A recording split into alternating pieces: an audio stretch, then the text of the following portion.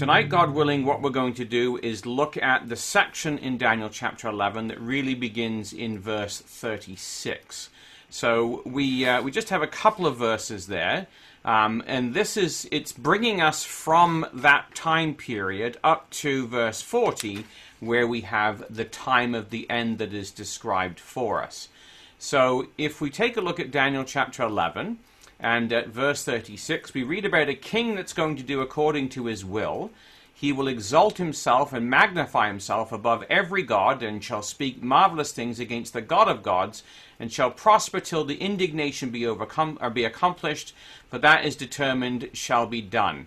Neither shall he regard the God of his fathers, nor the desire of women, nor regard any god, for he shall magnify himself above all.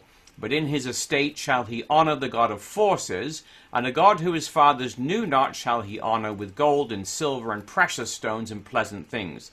Thus shall he do in the most strongholds with a strange God, whom he shall acknowledge and increase with glory, and he shall cause them to rule over many, and shall divide the land for gain. So when we look at this little section, it plugs into Daniel 11. You cannot divorce it from Daniel chapter 11. And the section that we looked at prior to this is really dealing with the Roman Empire that has been developing, coming from the Greeks. And remember, the Greeks and the Romans, the king of the north, king of the south, the Ptolemies and the Seleucids, and eventually in the north, the Roman Empire would arrive. And now we have this king that's going to do according to his will. So we'd like to sort of conduct this in a way similar to a bit of a trial. So we're going to put on trial the Catholic Church. And basically the accusation is that the Catholic Church is the king who does according to his will, as is recorded for us in Daniel chapter 11.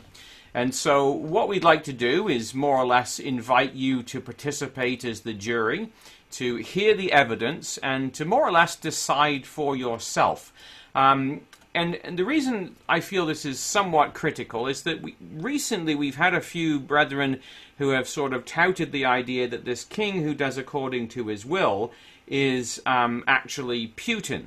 Kind of mixing up the last part of the chapter with this part of the chapter. And I think it's worthwhile going through the identifiers that are given there so that we don't just muddle it all together. So the court of judgment basically is what we're going to do. I used to be, in another life, a court sketcher. So similar to good old brother Robert, so I got to sit through a fair amount of trials. And I found it quite helpful, actually, just to sort of follow this through in a similar kind of way as we look at, sort of bringing forth witnesses and seeing how or whether or not the charges hold up. So what we'd really like to do as we consider these things together is to take a look at this from a biblical point of view, though. And we have a duty as believers, as we're told in the 1st of John chapter 4, verse 1, Beloved, believe not every spirit, but try the spirits whether they are of God, because many false prophets are gone out into the world. So the duty of the believer is to try the spirits and to figure out these ideas from the Word of God. So whatever the teaching is, we want to try and figure it out from the Word of God. And of course, that is our litmus test, as we have in 2 Timothy 3 and verse 15. All Scripture is given by inspiration of God and is profitable for doctrine, for reproof, for correction, for instruction in righteousness. So it's the Word of God that is our meter stick when it comes to figuring this stuff out, whether it's for doctrine, for reproof, for correction, or for instruction in righteousness. And of course we have Isaiah 8 verse 20, where we're instructed that the authority on this is the Word of God. It's to the law and to the testimony that we have to go. If it's not according to this that the word is spoken, if they speak not according to this word, it's because there's no light in them. And so that's really our policy in anything like this, is that we want to follow what the disciples did. Back in Acts chapter 17, the Jews actually that were in Berea, that were more noble than those that were in Thessalonica, in that they received the word with all readiness of mind, searching the scriptures daily whether those things were so. So that's really the key in any of this, is to put the scriptures there as our litmus test, as our test against the things that are laid out for us. So what we're going to do this evening, God willing, is to really go through the evidence that is laid out for us. And of course, this is what happens in any court case, that evidence is brought forward and is presented before the court. One of the things we're going to bring forward is the Catechism of the Catholic Church. We're going to actually bring the church itself forward as well. And we are going to, of course, utilize what the Bible has to say in this regard. So we want to kind of go through this fairly methodically and consider the evidence as it is laid out for us.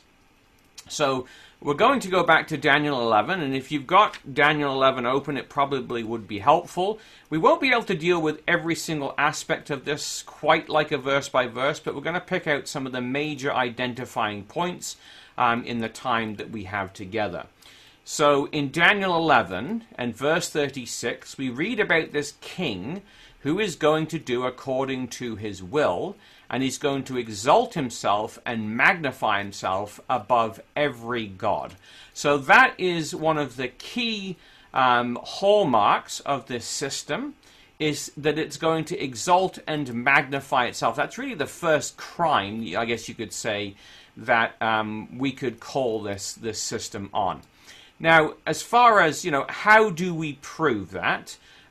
It's not just a matter of opinion or what you think or what I think or what Brother X thinks or Brother Y thinks or whoever it might be. We need to establish this from some source of credibility. So we thought, well, we'll actually call to the stand the accused themselves, the office of the Vatican and of the popes. And the first witness, really, that we want to bring into this whole thing is the Pope himself, the current Pope, that is, which is Francis. And we're going to go to Rome and to a structure, basically, that is there, the palace of the Archbasilica of St. John the Lateran, very impressive basilica in Rome. And when you enter into this palace, there is an inscription that is there for us to read. Here is the inscription. And if we were to blow it up, we can actually make out the third line there, which is Ecclesiarum Mater, which is the Mother Church. So this is just, we know what we're dealing with. We're dealing with the Mother Church. So as we enter inside, what is it that system has to say? Well, the basilica is quite significant, and it's a pretty impressive basilica. And if we go to the very front of the basilica, we come to what is called the nave. And you can see there's kind of an alcove behind this altar with its little idols up above. And if we go behind this altar, we actually find here the seat of the popes. This is the papal throne, or the cathedra, which symbolizes the Holy See. So this is the place where the popes come to sit, which is on the seat of Peter, and this is where they speak ex cathedra. Now, ex cathedra basically has the idea of meaning literally to speak from the chair. So this is when the Pope comes and sits here, he speaks concerning doctrines and morals of the faith. So this is where Francis will sit if he's going to give a papal encyclical is going to be dictated from here. And this is what the Vatican Council I has to say about this seat. When the Roman pontiff speaks ex cathedra, that is, from this chair, he possesses, by the divine assistance promised to him in Blessed Peter, that infallibility which the divine Redeemer willed his church to enjoy, in defining doctrine concerning faith or morals. Therefore, such definitions of the Roman pontiff are of themselves, and not by the consent of the church, irreformable. So then, should anyone, which God forbid, have the temerity to reject this definition of ours, let him be anathema. So that's the Vatican Council in 1909. Excuse me. So this is the claim of the church itself, is that basically when it speaks from this chair, it is infallible. In other words, it cannot be wrong. It is completely and absolutely right in everything that it has to say.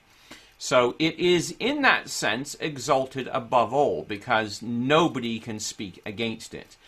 Now, when we think of this, the next witness we'd like to call to the stand is the Apostle Paul. And in 2 Thessalonians chapter 2, he gives a Bible class, more or less, on Daniel chapter 11 and the verses that we are looking at.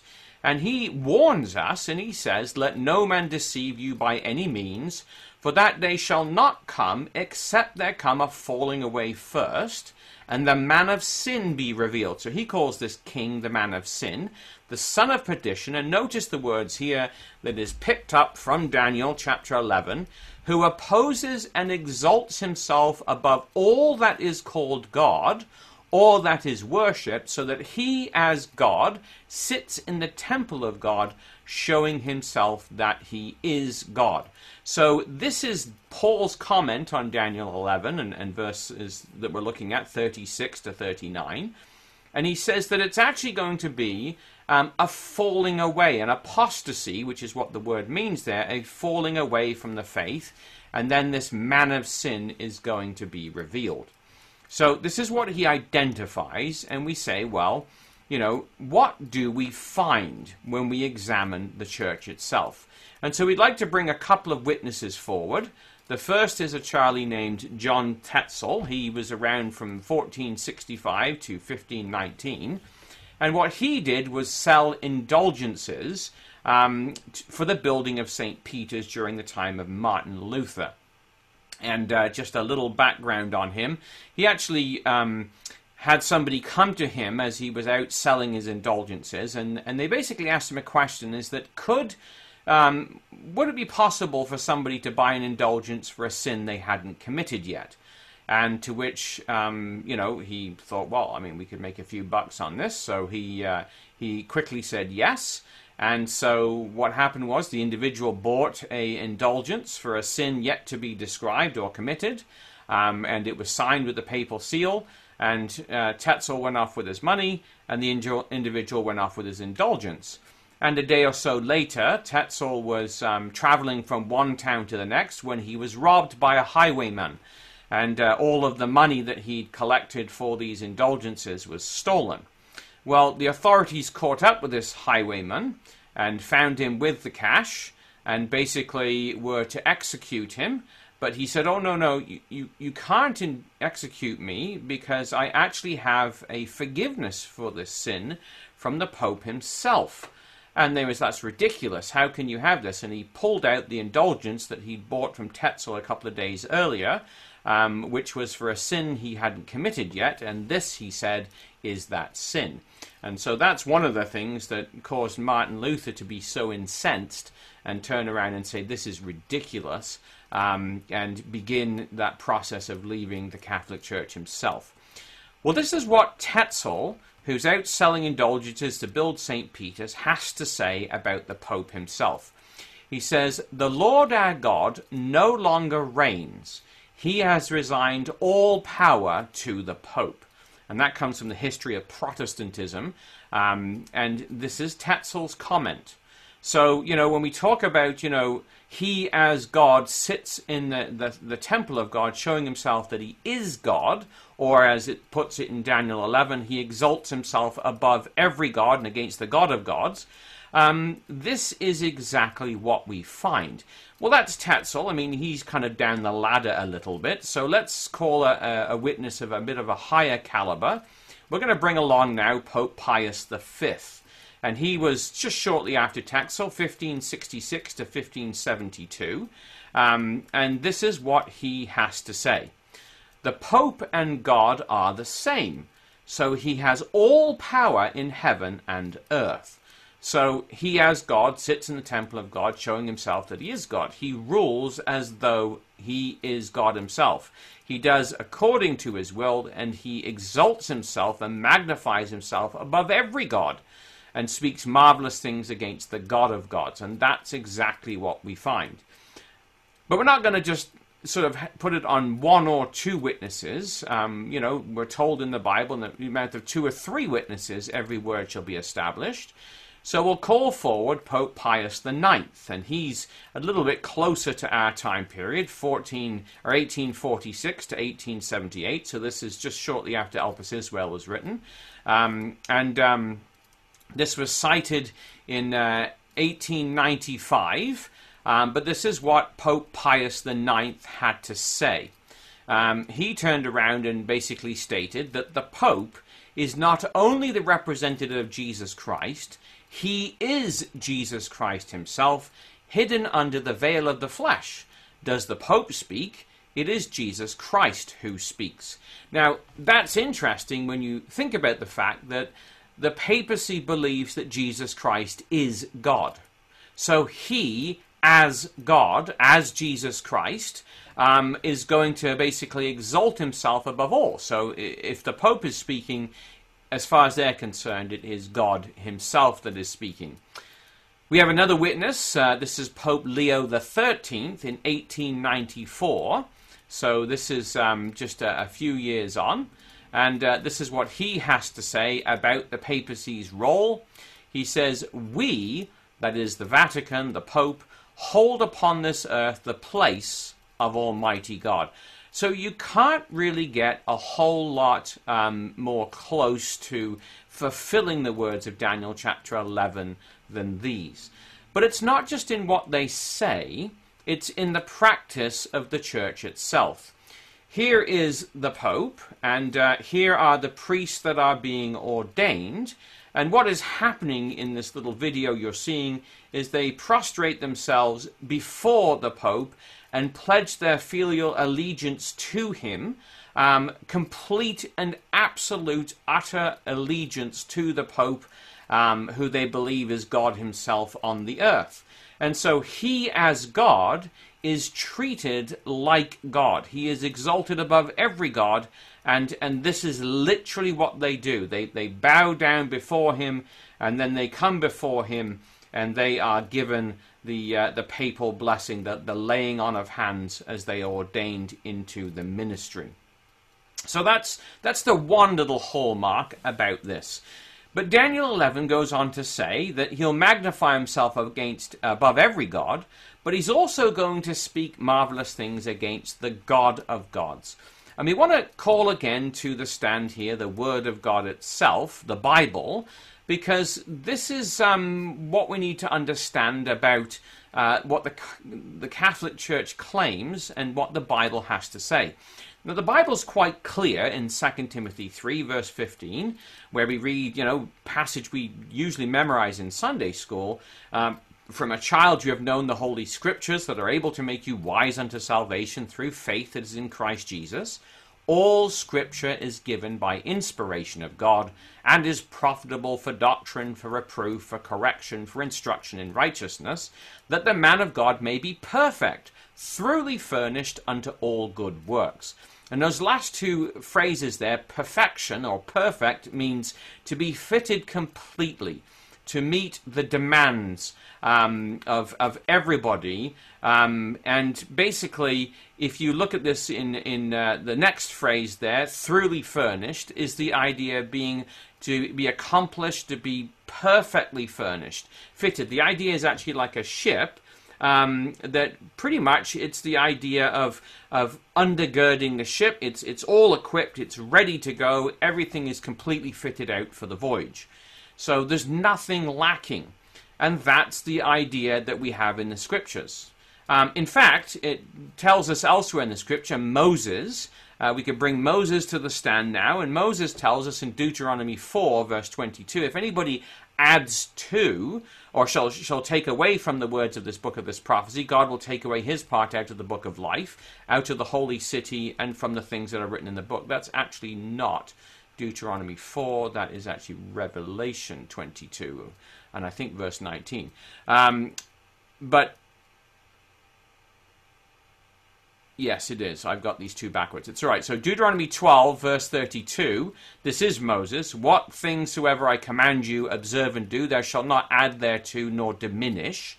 The one above is Revelation, chapter 22, verse 19. And the next one I'm just going to pop up on the screen is actually the one from Deuteronomy. So it says, you shall not add unto the word that I command you, neither shall ye diminish aught from it, that ye may keep the commandment of Yahweh your God, which I command you. So that's the section from Deuteronomy 4. So they weren't to add to it or diminish, to take away from it. And as Revelation 22 stated, if they did, then God would take away their place from the book of life. So we call then to the stand Pope Paul II, John Paul II, who put together this Catechism of the Catholic Church. And this is what he had to say about this concept of the scriptures being good enough, that we could be thoroughly furnished with them. He said, the task of giving an authentic interpretation of the Word of God, whether it is written form or the form of tradition, has been entrusted to the living teaching office of the Church alone. Its authority in the matters exercised in the name of Jesus Christ. It is, that's it. There is no authority. This means the task of interpretation has been entrusted to the bishop in communion with the successor of Peter, the Bishop of Rome. So you actually cannot understand the scriptures for yourself and interpret them yourself. They are not able to make you wise unto salvation. You will not be thoroughly furnished. You will not be completely fit without the Pope or the bishops of Rome putting their seal upon it. So that's the Catechism and verse 28. So when we think about speaking great things against the God of gods, God says one thing, and then the Pope says something entirely different. Well, we go on to read here, neither shall he regard the God of his fathers, nor the desire of women. Now, this idea of the God of his fathers, we'll maybe come back and talk about that in a moment. We might not quite get into that so much tonight, but the idea is that the system that would develop, the Roman system, would divorce itself from the paganism it had and would move on to other gods, which we'll see in a moment. But it also says here that he will not regard the desire of women. Now, this is interesting because this is something that Timothy is told in 1 Timothy 4, verse 1. The Spirit speaketh expressly that in the latter times some shall depart from the faith, giving heed to seducing spirits and doctrines of devils, speaking lies in hypocrisy, having their conscience seared with a hot iron. So we can see here the context. In the latter times some would depart from the faith. And remember that Paul had said there would come a falling away first when he gave his Bible class on Daniel chapter 11 in 2 Thessalonians 2. Well, what are the hallmarks of this system? Well, again, just like 2 Thessalonians 2, just like Daniel chapter 11, this falling away that Paul talks about both here and in Thessalonians also talks about this forbidding to marry, and actually added to that is commanded to abstain from meats. So what about this idea of forbidding to marry? Well, if we know anything about the Catholic Church, we know that one of the hallmarks of this system is celibacy. So this is that same catechism that John Paul put together, Article 1579. He says, all the ordained ministers of the Latin Church are normally chosen from among men of faith who live a celibate life and who intend to remain celibate for the sake of the kingdom of heaven. He goes on to say, celibacy is a sign of this new life to the service of which the Church's minister is consecrated. Accepted with a joyous heart, celibacy radiantly proclaims the reign of God. So, to belong to this system, to be part of the Vatican system, and more importantly, to be the man who sits at the top of this, one has to be celibate. Well, you don't need to sort of look too far to see the result of this, because what we find is that in Australia, very recently, 4,444 children have been found to be abused by Catholic priests. And this is just in the last little while. This is also in Australia. A march, silence is collusion, speak out, hands off our kids, clergy sexual abuse steals lives. So they're protesting against the clergy, the priests and the bishops, who basically have been involved in molesting children, largely due to this policy of celibacy. It comes up in Ireland as well. The church protects pedophiles, we read. This is truth, justice, and love, as this great protest comes out against this type of thing. It's there in Poland, Stop Pedophilia. It's in Chile, great groups of people there, Renuncia, renouncing the Catholic Church because of the things that they have done. And as well, we find it in Canada, where we have the truth about the priests, this huge, massive, I would say, scandal, Mount Cashel in Newfoundland. And there's actually a brother in the Newfoundland Ecclesia who was an orphan in this orphanage, and a terrible story of what these men did. It's in Germany, 3,677 cases of abuse over 27 dioceses, and the reporter points out that, you know, it's kind of really a bit of a small number, because this is from the Vatican's own information, what they've been allowed to get their hands on.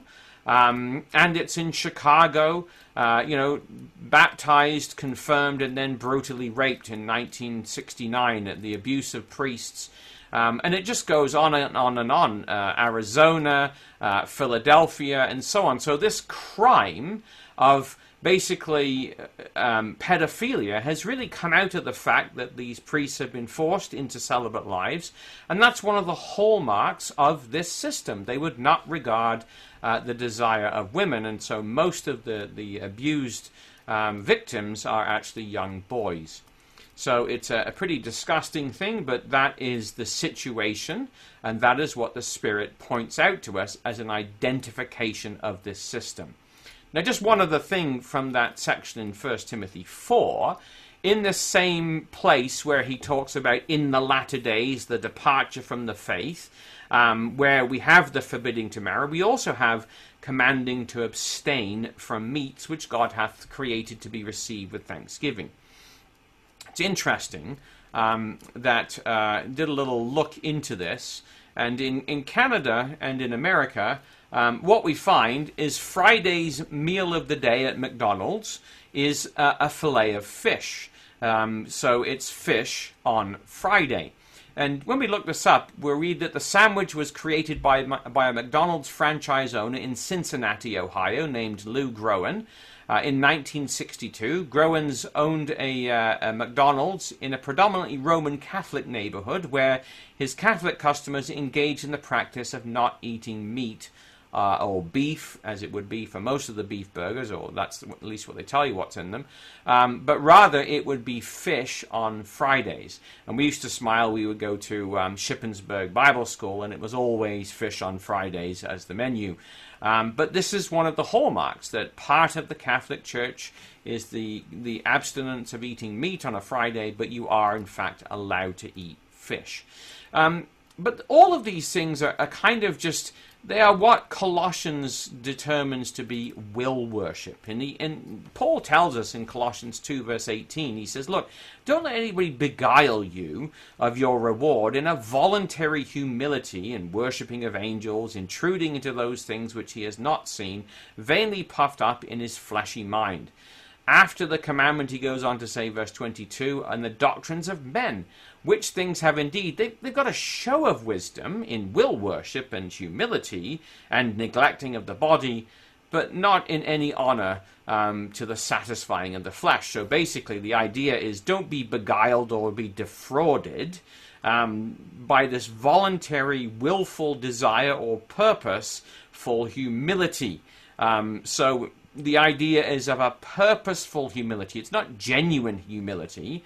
And it's all about worship, which is the idea of ceremonial or official parading of humility, rather than actually grace. So these are activities that please the flesh because people can take pride in their humility. And we've got to be careful that we don't get into this kind of thing where we're proud about belonging to this group or that group, or because we do this or we do that, because then it becomes prideful humility, will worship, as we see here.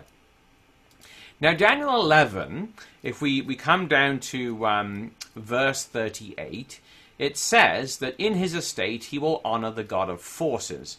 A God who his fathers knew not shall he honor, with gold and silver and precious stones and pleasant things.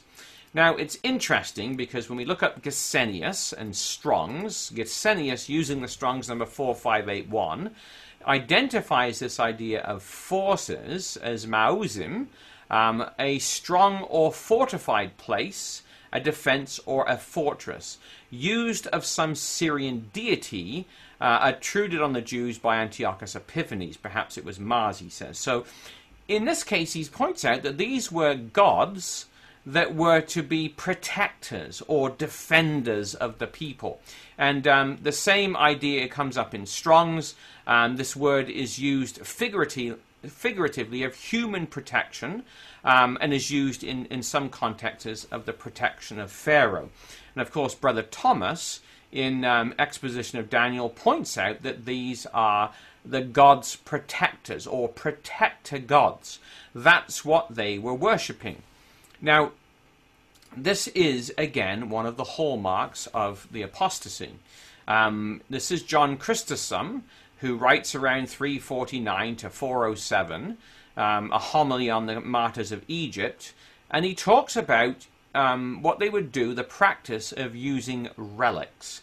So relics are basically bodies of saints. So he says the bodies of these saints, so these are people, holy people that they believed who died. He says the bodies, that their corpses, fortify the city more effectually for us than impregnable walls of adamant, like towering rocks placed around on every side. They repel not only the assault of the enemies that are visible, but the insidious stratagems also of invisible demons, and counteract and defeat every artifice of the devil as easily as a strong man overturns the toys of children. So he says, look, we use the bodies of the saints as these almost like good luck charms that are going to protect us. Now, of course, it's very ironic that they were used at the end of the Roman Empire. When the Ostrogoths overthrew Rome, they went around parading their relics and praying to these relics, these saints, to protect them. And it didn't work with the Ostrogoths. In fact, it didn't work with the Mohammedans either when in 1453, and when Byzantium would fall, or around there I think it was, we had Constantine, the last of the emperors of Byzantium or Constantinople, who ordered the icons and the relics to be carried around the city to protect it, and of course they were not able to protect it either. No surprise there. But this is the Council of Trent. Holy body, so this is 1545, so a little bit on from John Chrysostom. Holy bodies of holy martyrs and others now living with Christ, which bodies were the living members of Christ and the temple of the Holy Spirit, and which are by him to be raised to eternal life and to be glorified, are to be venerated by the faithful, for through these bodies many benefits are bestowed by God on men. So the corpses of people that they consider to be holy, right in the Council of Trent, we are told they are to be venerated. They are to be worshipped, which is a pretty gnarly kind of idea. I'll give you an example of this. This is St. Francis Xavier, Jesuit priest, one of the first 7 Jesuits, the successor to Ignatius Loyola after Loyola died, who preached throughout Asia, India, China, Japan, and Borneo. Well, Xavier died, and they buried him in the sand because of the season. I think it was the heat. And then they came back and they dug him up later on, and it was found that miraculously his corpse was preserved. Well, here is Xavier today, died in 1552 of a fever. His incorruptible body, now preserved in glass in Goa in India. where it was put into a glass casket, a silver casket, in 1637. And as it was being carried along to this resting place, a Catholic woman jumped out of the audience and took a bite off of the foot of this Francis Xavier, because she wanted a relic of her own. So you can actually see that Xavier is missing most of the toes on his left. Actually, that would be his right foot. So this was the miracle, and you can see here this Roman Catholic with his rosary beads praying to this corpse of a quote-unquote saint. Well, it's pretty creepy. It kind of gets more gnarly than this, because these are the images that we have of different reliquaries. So a reliquary is a place where we keep a relic, and you can see them there, bejeweled and covered up with silk. Some of them were, the faces, with gold and silver and precious stones, which, if you remember what it says here, in his estate shall he honor the God of forces, verse 38. A God whom his fathers knew not shall he honor, with gold and silver and precious stones. So, and pleasant things. So here are the bejeweled bodies of saints that are all covered in these things. And Sister Charlene and I, we actually got to go to Pittsburgh this last fall, and or autumn, and we went to a little church there to visit it. A sister we were with took us there, Sister Sue Cooper, and she wanted us to see something that she'd found there in Pittsburgh. And it was actually the biggest collection of relics outside of the Vatican. So when the French Revolution was going on and a lot of the relics were being destroyed, there was a priest, and into the 1800s, there was a priest who was saving a lot of these relics and bringing them to North America, and he put them in this church in Pittsburgh. So we've actually seen some of these types of relics where you've got these bejeweled skulls and heads and bits of arms and bodies and so on that have been preserved. But it's not just in the odd place. Every single Roman Catholic altar, in order to be consecrated, must actually contain the bones of an actual saint. So this is from the Catholic Encyclopedia, Volume 1. In every altar, there is the altar cavity. This is a small, square, or oblong chamber in the body of the altar, in which are placed, according to the Pontifical Romanum, the relics of 2 canonized martyrs, especially of those in whose honor the church of the altar is consecrated. These relics must be actual portions of the saint's body, not simply their garments. The relics must, moreover, be authenticated, and there is an actual office in the Vatican where they authenticate relics. So every single Catholic altar has a cavity inside of it where they keep bones of the saints. And this is from the Catholic Encyclopedia. This isn't some radical Christadelphian coming up with this stuff. This is the Catholic Church themselves telling you that their altars are more or less whited sepulchres full of dead men's bones. And it's amazing that you might think, well, this is some kind of creepy medieval practice. Not so. Pope John Paul II made more saints, this idea of turning people into saints and then using the bits of their bodies for altars, than any other pope in history. He had 473 saints that he made, and has another 1,282 in the queue, and this was written in 2003. Queen Isabella of Spain is in the offing, and she is now a saint. So this is Isabella, who started the Spanish Inquisition. So talk about repenting not of their deeds. And in fact, one of the other ones is Archbishop Cardinal Stepanek, who basically, you can see John Paul here kneeling at his altar, or at his shrine in one of these churches in Croatia, and has turned him into a saint. He was a war criminal who was tried as a war criminal, and basically they figure around 700,000 to 900,000 Serbians were killed by Stepanek, and now he is to become a saint. You just shake your head at this. Like, how is it possible that they would follow along with this? Well, of course, John Paul himself, this isn't his actual body, this is a wax effigy of him. But you can see here that he's also been canonized, the fastest canonization, by the way, in church history. And you can see this woman here who is venerating him as she kisses the glass where he's, not really there, but in that cross there is a piece of him that they are venerating as a relic, and the rest is just simply a wax sculpture, and he's wearing some of John Paul's clothes. And here is Pope Benedict in September 2013, who's kissing a glass reliquary which contains the blood of the late Pope John Paul II. And you just look at this and you think, good grief, like, what on earth drives them to this? Well, this is what Daniel 11 says they would do.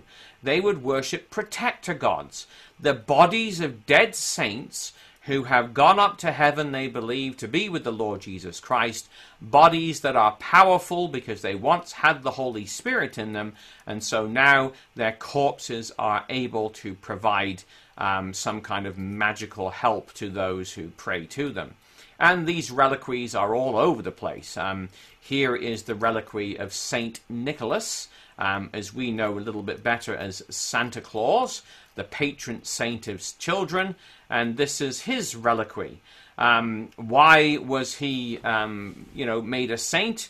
Well, apparently what happened was there was 3 school children who were murdered and dismembered and put into pickling barrels, and Nicholas came along and put Humpty Dumpty back together again, reconstructed them and brought them back to life, and that's why he's the patron saint of children, if you can believe that. So here you have, skulls, hands, feet. They're all put into, bits and pieces into these little reliquaries. And then the church, so the Church of St. Nicholas, has to have bones of St. Nicholas in it, or in its altar. And here you can see the reliquary of St. Nicholas that contains parts of his body, or so we are told. Now, just a little aside, in Daniel chapter 8, verse 25, he also talks about this, that through his policy he shall cause craft to prosper in his hand, and he shall magnify himself in his heart. So this is talking about that latter-day system that lines up with Daniel chapter 11. And the word there, craft, is deceit, and it means basically guile, or to lie, of course, which reminds us of the serpent system. So when you look at the Catholic Church, and this is the Eucharist, the cookie that basically they break up, and this is what they believe actually takes place. So we read here, "Oh, how very great is their power," that's the priests, "a word falls from their lips, and the body of Christ is there substantially formed from the matter of bread, and the incarnate word descends from heaven, is found really present on the table of the altar. Never did divine goodness give such power to the angels. The angels abide by the order of God, but the priests take him in their hands, distribute him to the faithful, and partake of him as food for themselves." And so it is that in obedience to the words of the priests, and the Latin phrase hoc est corpus meum, that God is supposed to descend himself on the altar and comes wherever they call him, and as often as they call him, and places himself in their hands. And basically, this is what the priests do. They believe that God becomes the bread that's in their hand physically, or the Lord Jesus Christ. Of course, they believe they are one and the same. And when they say hoc est corpus meum, from which we get more Protestant phrase, hocus pocus, right? Hocus, there's hocus pocus, corpus. Hocus pocus corpus Christi is kind of the phrase, that this now physically turns into the body of the Lord Jesus Christ himself. It's interesting, in a little book called 50 Years in the Church of Rome, there's a Canadian Catholic priest who was alive around the time of Abraham Lincoln, and one of the parishioners of his day, when the priest came around, and her husband was a Catholic and she was a Protestant, and they wanted her to become Catholic, and she says, well, I just don't get it. You're telling me that literally when you give this incantation over this loaf, that it literally turns into the body of Christ. And the priest says, absolutely, that's what happened. So she says, and it can be any bread that you do this to. Yes, it can be any bread. It's the power of the priest's words to change this. So she says, all right, so if I bake the bread, you'll come and you'll physically turn it into the body of Christ.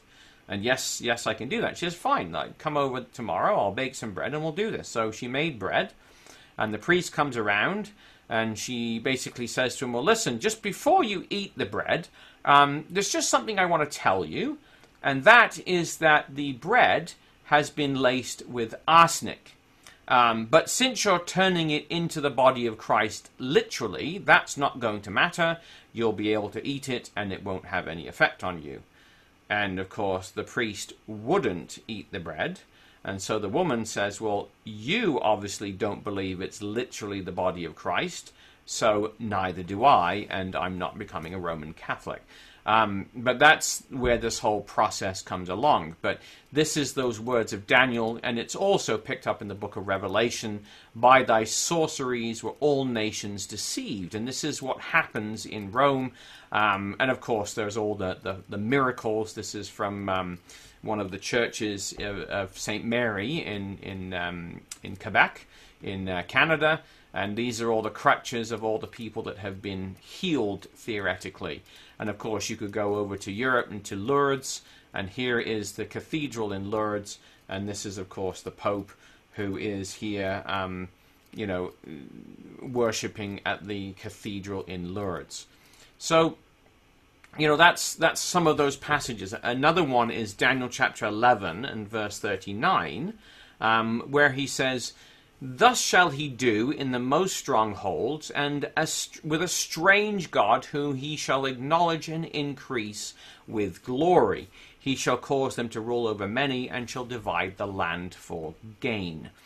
Well, this again goes back to the change that would take place, because the emperors, the kings that we've been reading about in Daniel 11, king of the north, king of the south, they're going to now be honoring a different God than they've honored before. And of course, the Greeks were pagans and they worshipped the pantheon of gods. So were the Romans. But at some point in time, this is going to change. And this, of course, happens during the time of the emperors, Constantine first of all. But this is the decree of Justinian in March 533, where basically he says he would render honor to the apostolic throne of your holiness. We have always a great desire to preserve the unity of your apostolic throne. He goes on to say, therefore we have hastened both to subject and to unite the throne of your holiness all the priests of the eastern region. Your holiness, who is head of all the churches, for through all, as it is said, we hasten to increase and honor the authority of your throne. So this is that great blasphemy that would be spoken when the Roman Empire now, which would now be the Christian Roman Empire and eventually the Holy Roman Empire, would be brought under the power of the papacy. They would honor this strange God that the others had not. And so it was that the decree of Focus in 602, this Boniface III, the Pope, obtained from Focus, the prince, that apostolic throne of the blessed Apostle Peter that should be called the head of all churches, which happened in 606, because the Constantinopolitan Church declared that she herself was first of all churches. So this has been changed, basically is what Focus decrees, and that the Pope in Rome would be the first he would be the head of all churches. And so these basically would breathe life into this little horn, and would basically give it eyes and a mouth, speaking great things, and it would go on to persecute. Well, that's in Daniel, and the passage is actually Daniel chapter 11, of course, or Daniel chapter 7, where we have the little horn that would come up, which is the Roman Empire, but eventually it would have eyes and a mouth speaking great things, and 3 other horns would be plucked up in its place, and it would stand and it would blaspheme, and it would last all the way to the Lord Jesus Christ would come. Well, this runs parallel with the book of Revelation. So Daniel chapter 7 and Daniel chapter 11, this area in 33, parallels the time period in Revelation when we have this little horn is described in Revelation 13 as the beast of the earth that comes up and has 2 horns like a lamb, but he speaks like a dragon. And this is really the time period of Charlemagne and of Pepin, when the Holy Roman Empire was proclaimed, and 3 of the provinces of Italy were plucked up, and the Roman Catholic Church would become ruler over them. So this was the Holy Roman Empire, and there would be 2 sides to this, both the Pope and the Rome, and the Pope would and the Emperor. The Pope would crown Constantine on Christmas Day, 799, so just about 800, and then for 1,000 years you would have this Holy Roman Empire. On one side you've got Charlemagne, which would be the emperor, and then on the other side you would have the papacy, so that it has 2 horns. One of those horns is the Pope, that's the holy side, and then the other side of it, of course, is the Roman Emperor. So it reminds us in a lot of ways of Daniel when we had the Medo-Persian ram, and it had 2 horns. One was the Medes and one was the Persians, or the Grecian goat. The notable horn was Alexander the Great, and this would be placed by 4 horns that would come up, and would be the 4 generals who would basically divide up the Grecian Empire into 4 kingdoms. And so this is the same idea. We have these 2 horns, the emperor and the Pope. And so in Revelation chapter 13 and verse 14, this system, just like that what we read in Daniel 8 and in Daniel chapter 11, would deceive them that dwell on the earth by the means of the miracles which he had power to do in the sight of the beast, saying that they that should dwell on the earth should make an image to the beast, which had the wound by the sword and did live.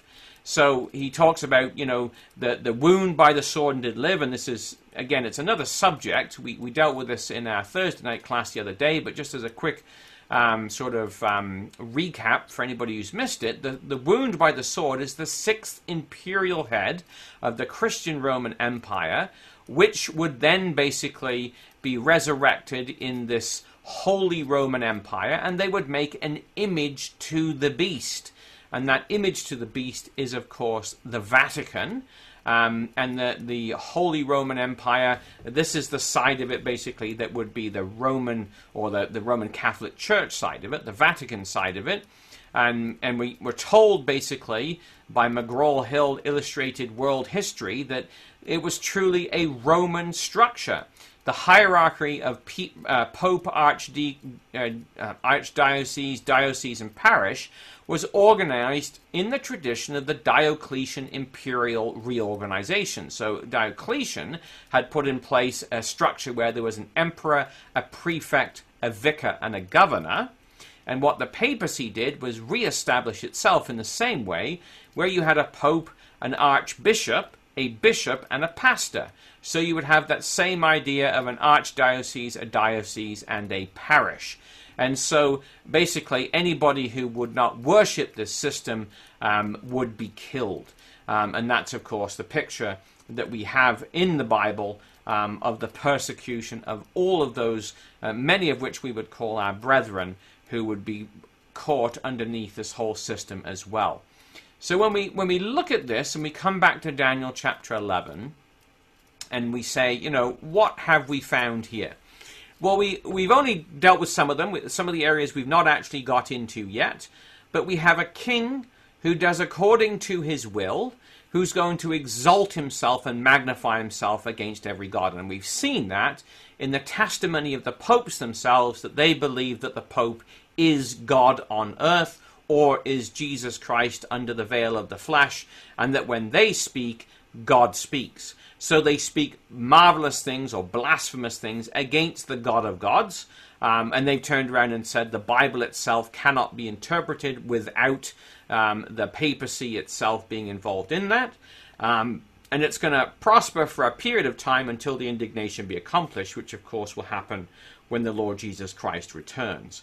And he goes on to say in verse 37, he would not desire or not regard the God of his fathers. Paganism would be thrown out. We didn't really spend a lot of time on that, but we could look at Constantine, where he removed the whole pagan Roman system and put something else in its place. Nor would he regard the desire of women, and we looked at celibacy and its evil act, nor regard any god, but he would magnify himself above all. And verse 38, and we've seen that in verse 37, both of those areas.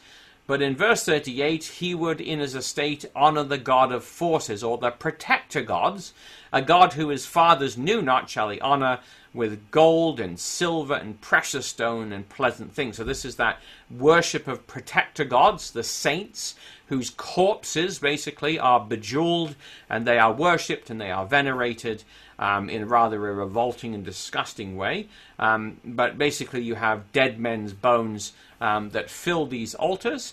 And this he shall do in the most strongholds with a strange God, who he will acknowledge and increase with glory, and shall cause them to rule over many. And this is really where we've had the emperor, going back to the time of Phocas and Justinian and then Charlemagne, who would basically empower the papacy. And come the time of Charlemagne, they would establish the temporal power of the Pope, and he would rule over many. He would have that temporal power. They would increase his glory, and of course he would divide the land for gain, which I think probably has a little bit of a forward look as well to the time when they come to the land in the latter day, which is those last few verses in Daniel chapter 11, when he's going to come into the land. So if we were to step back and say, you know, we've looked at the accused, the Catholic Church. This is the accusation that the Catholic Church fits the bill of the king who does according to his will. And I think it's fair to say that as we've considered this, as they would sort of ask the jury, what say ye, that we could say that certainly it is guilty as charged. And when we consider, like the scriptures that we've been through this evening, and all of the different things, and again, we haven't looked at all of them, and you could dive into Revelation, there's other areas in Daniel, there's 2 Thessalonians 2, all of which indict this system. I don't think there's any doubt whatsoever that little section that we just read about, the king who does according to his will, is talking about the papal system that basically has been established and has been fortified by the emperors, and basically is coming to its end when the Lord Jesus Christ returns. The evidence to me is somewhat overwhelming, and it's not some, crackpot conspiracy theory stuff. This is coming right from the Vatican, from the voice of the papacy itself, in indicting itself in the things that have been said. So I'll end off there, and we can open up the class for discussion if you would like, or any questions or comments. And again, there's lots more we could get into, but I think that this kind of pretty well covers it at a basic level.